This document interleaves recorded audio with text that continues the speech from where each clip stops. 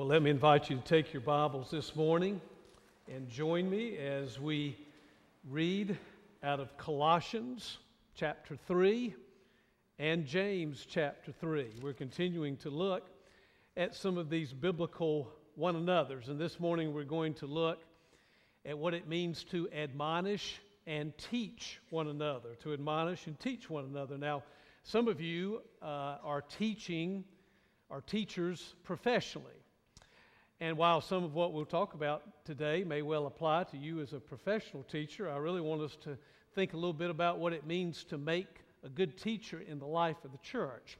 Some of you teach preschoolers, elementary children, middle school, high school, college students, adults, and you do it in a variety of ways. Some of you teach in our Bible study program on Sunday morning in Sunday school, one of those ages. Some of you teach on Wednesday night in a spiritual formation class, or you teach children in missions or music. Some of you are involved in the youth ministry, so you're teaching Sunday morning, Wednesday night, or maybe Sunday night, or you go on a youth retreat. So in a lot of different ways in the life of our church, we teach and we admonish one another. So let's see, first of all, what Paul has to say about that in chapter 3, verse 15. Let the peace of Christ rule in your hearts, since as members of one body you were called to peace.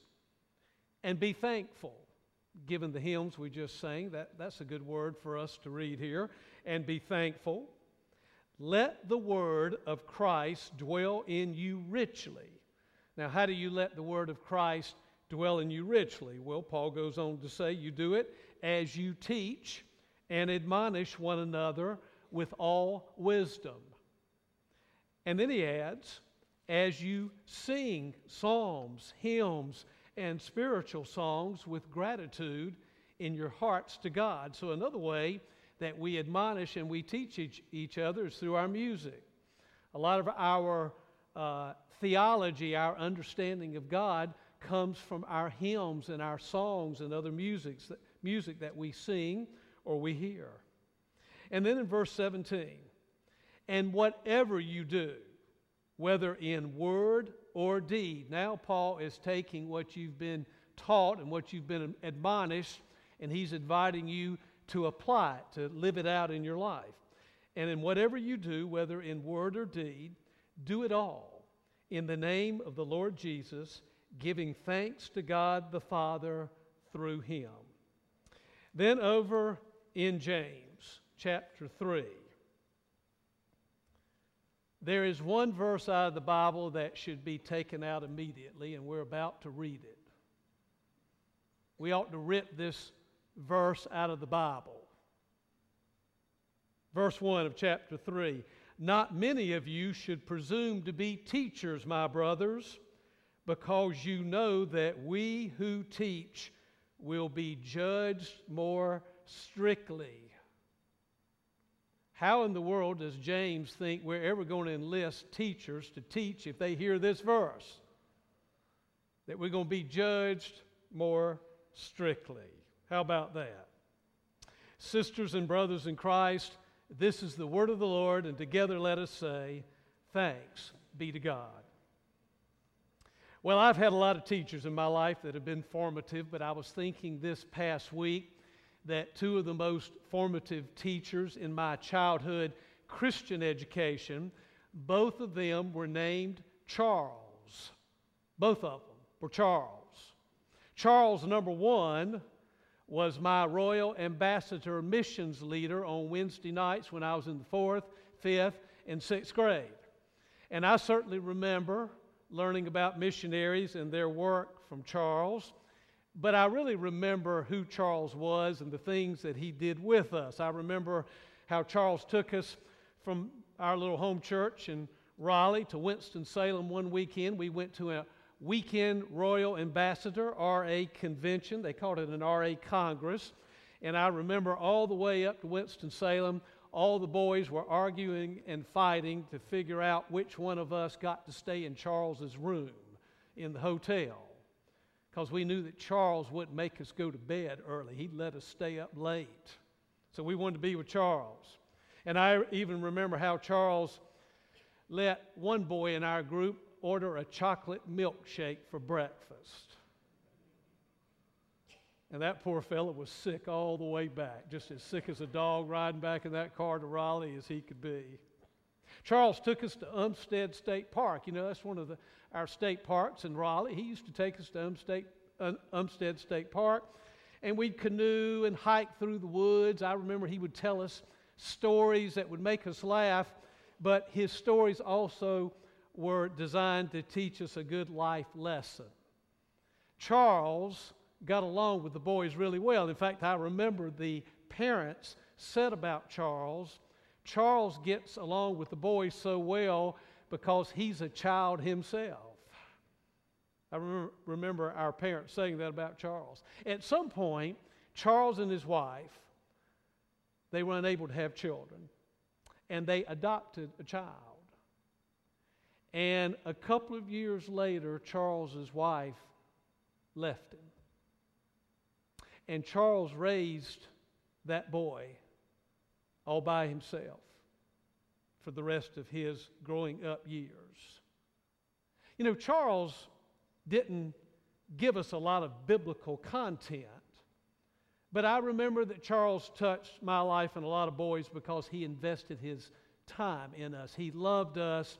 He modeled what faith looked like in Jesus. That was Charles number one.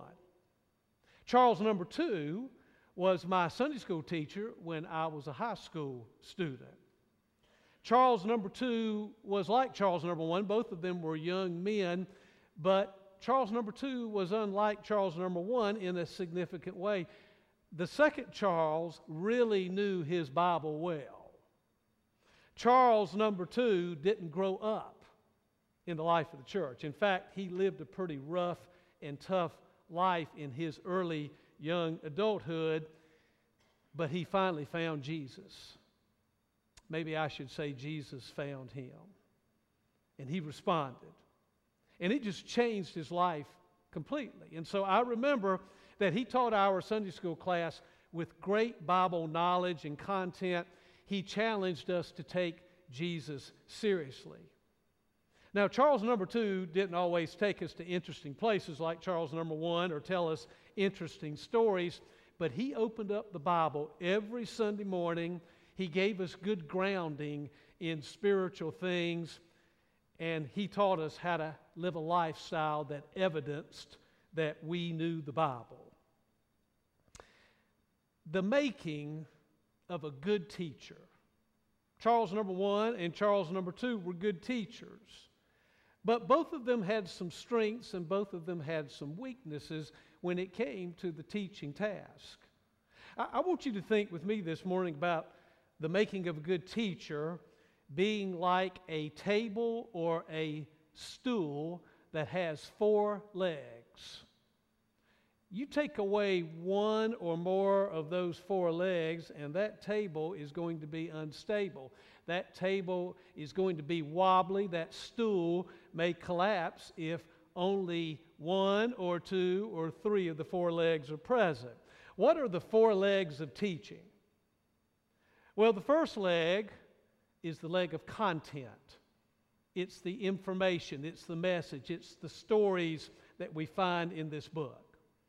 The second leg is the leg of application. It's the personal stories, examples, the illustrations that we can give people that help them apply the teachings of the Bible in their life. The third leg is the leg of personal example. It's not just talking the talk, but it's walking the walk. It's matching what I say I believe as a teacher with how I live my life. And the fourth leg, well, I'll tell you about that fourth leg in just a moment. But let's focus for just a moment on the first 3 legs. And I want to make this observation. Both Charles number 1 and Charles number 2 in my childhood had the leg of personal example. They lived out the life of Jesus for us to see clearly. But Charles number 1, my RA counselor, he was all application. He was all fun and games, and stories and illustrations about how to live the life, but he had very little biblical content. While Charles number 2 was all content, but very little life application. And as we've already said, a one or a two or three-legged stool or table is never balanced like it is with all four legs. So let's look at some of these legs for just a moment. James writes that those of us who are called to teach will face a stricter judgment, he says. And I think we'll handle and face a stricter judgment, first of all, for how we handle the first leg, which is the content. Now, if Jesus and God has called you to teach, there is going to be an accountability for whether or not we teach our students the content, the message, the truths of the Bible. My observation is that most of us are the greatest experts in the world on one subject: our personal opinions. But you know, God has not called us to teach personal opinion. He's called us to teach the truth and the message and the stories of Scripture. So I think as a teacher, it's important for me to teach students that may be in a Bible class that I'm teaching. I think it's important for us to know how many books of the Bible are there. I won't give you the quiz this morning, but how many are there? How many books are in the Old Testament? How many are in the New Testament? Who wrote some of the books of the Bible? What are some of the great themes of each of the books that we ought to be aware of? In fact, if you're interested in learning more about some of that basic content of the Bible, Brad Bagley and I, starting in January on Wednesday nights, are going to be co-teaching a class on understanding the New Testament. And we're going to especially focus on the Gospels, Matthew, Mark, Luke, and John, and the life of Jesus. And then we're going to focus a little bit on the book of Acts, the story of the beginnings of the early church and its development. So if you don't know too much about the facts, the content, the message of the New Testament, and especially the Gospels and the book of Acts, the life of Jesus, you're invited to come on Wednesday evenings and be a part of that. I think teachers do a great injustice to their students if they do not open up the truths and the message and the stories of the Bible.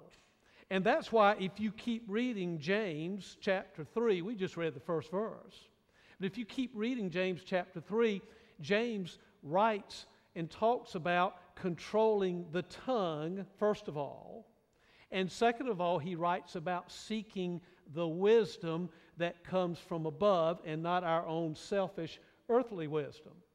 So part of what James's message is to teachers is, teachers, make sure you control your tongue in such a way that you know what you're talking about. And number two, seek God's wisdom as you teach the content, and don't share your personal opinion or your perspective. Give it the wisdom that comes from above. All right, that's the first leg, the leg of content. The second leg is the leg of application. Teachers will be judged more strictly for how they handle application, helping students apply what they're learning in their personal life. Maybe you've heard the old saying that all work and no play makes Johnny a dull boy. Well, could we also say that all content and no application, not showing Johnny how to live the Christian life, may make Johnny a spiritual failure? Because James writes in this book here that faith without works is dead.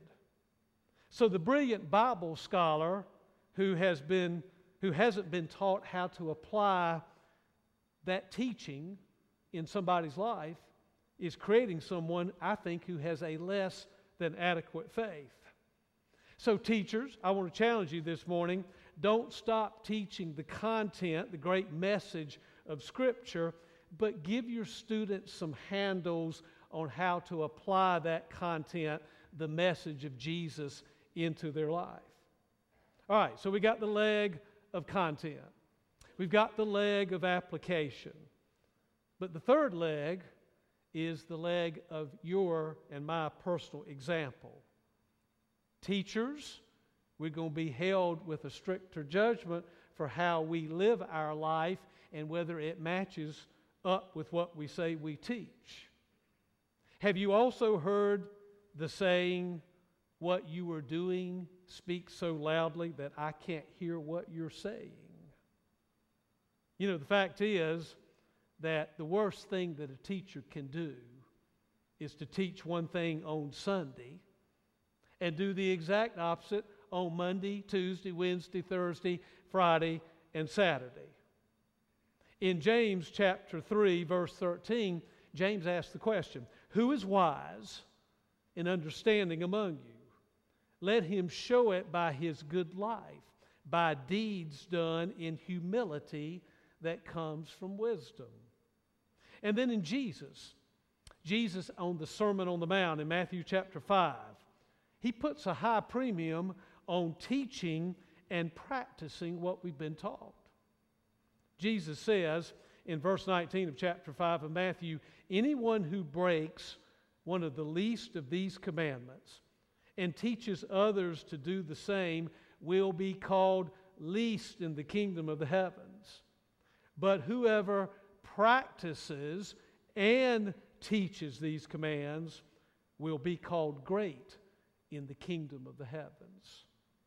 So it's just not teaching the content and showing students how to apply it in their life, but that third leg of personal example, how you live your life, speaks powerfully to another person. Well, we come to the fourth leg of what it takes to make a good teacher. And I've saved this for last because I think the fourth leg of the teaching learning process really doesn't have anything to do with the teacher. It's all about the students. It's about you and me if we're sitting in that class and we're learning, because the fact is we can't have teachers unless we have students. By definition, a teacher is someone who teaches another person, and that's always a student. So you see, there's a lesson here this morning for those of us who call ourselves students of Jesus. There are a lot of things that teachers can do in our life, but there are some things that they can't do. A teacher cannot make a student attend a Bible study in the first place. A teacher cannot make someone bring their Bible and open it up in a class or in a worship setting. A teacher cannot make that student study the lesson in advance or learn to read the Bible devotionally. A teacher cannot make a student learn the content, apply it to their life, or even live a lifestyle that evidence that they know something about the content. A teacher cannot make a student love and serve Jesus. That's something that a student has to do. I like the story of the college professor who was in a colleague's office one day. He was talking about a student he had in his class that was having all sorts of difficulties. And the professor said to this other colleague, "You had that student in your class. Tell me, how did you handle him?" And the colleague replied, "He wasn't one of my students. He may have sat in my class, but he was never a student of mine." You see, we may plop down in a teacher's class. We may sit in a Bible study class, but that doesn't necessarily make us a student of Jesus. We can have the greatest teacher in the world feeding us all of the content, all of the application, all of the personal examples that we want, but it just won't mean much until you and I decide that we're going to become a student of Jesus. So that's what I think it takes to make for a great teacher. It takes a teacher who knows the message, the content. It takes a teacher who can give you those stories and illustrations that show you how to apply it in your life. It takes a teacher who lives the life and walks the walk by personal example. But it also takes a student who's willing to learn and willing to roll up his or her sleeves and really become a student of Jesus. So that's why I think we who teach, and I think we could also add in there, we who learn, will be judged with a greater strictness. Join me and let's pray together.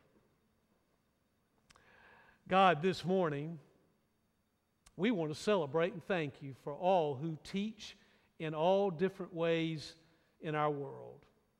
We thank you for the teachers that we have had in the educational journey in the school system. We're grateful, God, for those who have taught and shown us the way of Jesus in the life of the church. So we pray, God, that you would bless each and every person who gives of their time and energy to be teachers, who show us something about what it means to follow Jesus. And God, help those of us who are students to take the teaching and learning process seriously. And bless all of us, God, in this effort to be more like your Son, in whose name we pray. Amen. Well, friends, this morning we're going to sing the hymn, Take My Life and Let It Be Consecrated. It's number 597 in your hymnal. And as we sing together this morning, what are some of the ways that maybe you need to respond? Maybe you've been sitting in that Bible study class and you've been letting the teacher do all the work.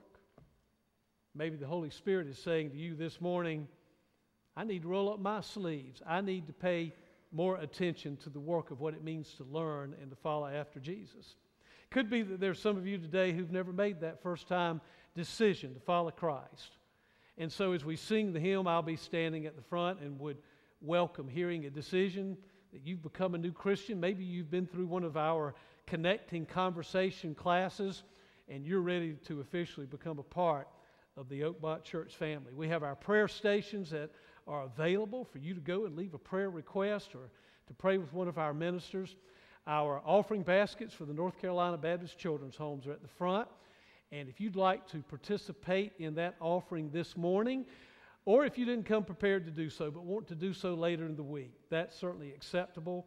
And we would gladly and gratefully receive your gift that will go for that good work in ministry. So let's stand together and let's sing, and you respond as God leads you.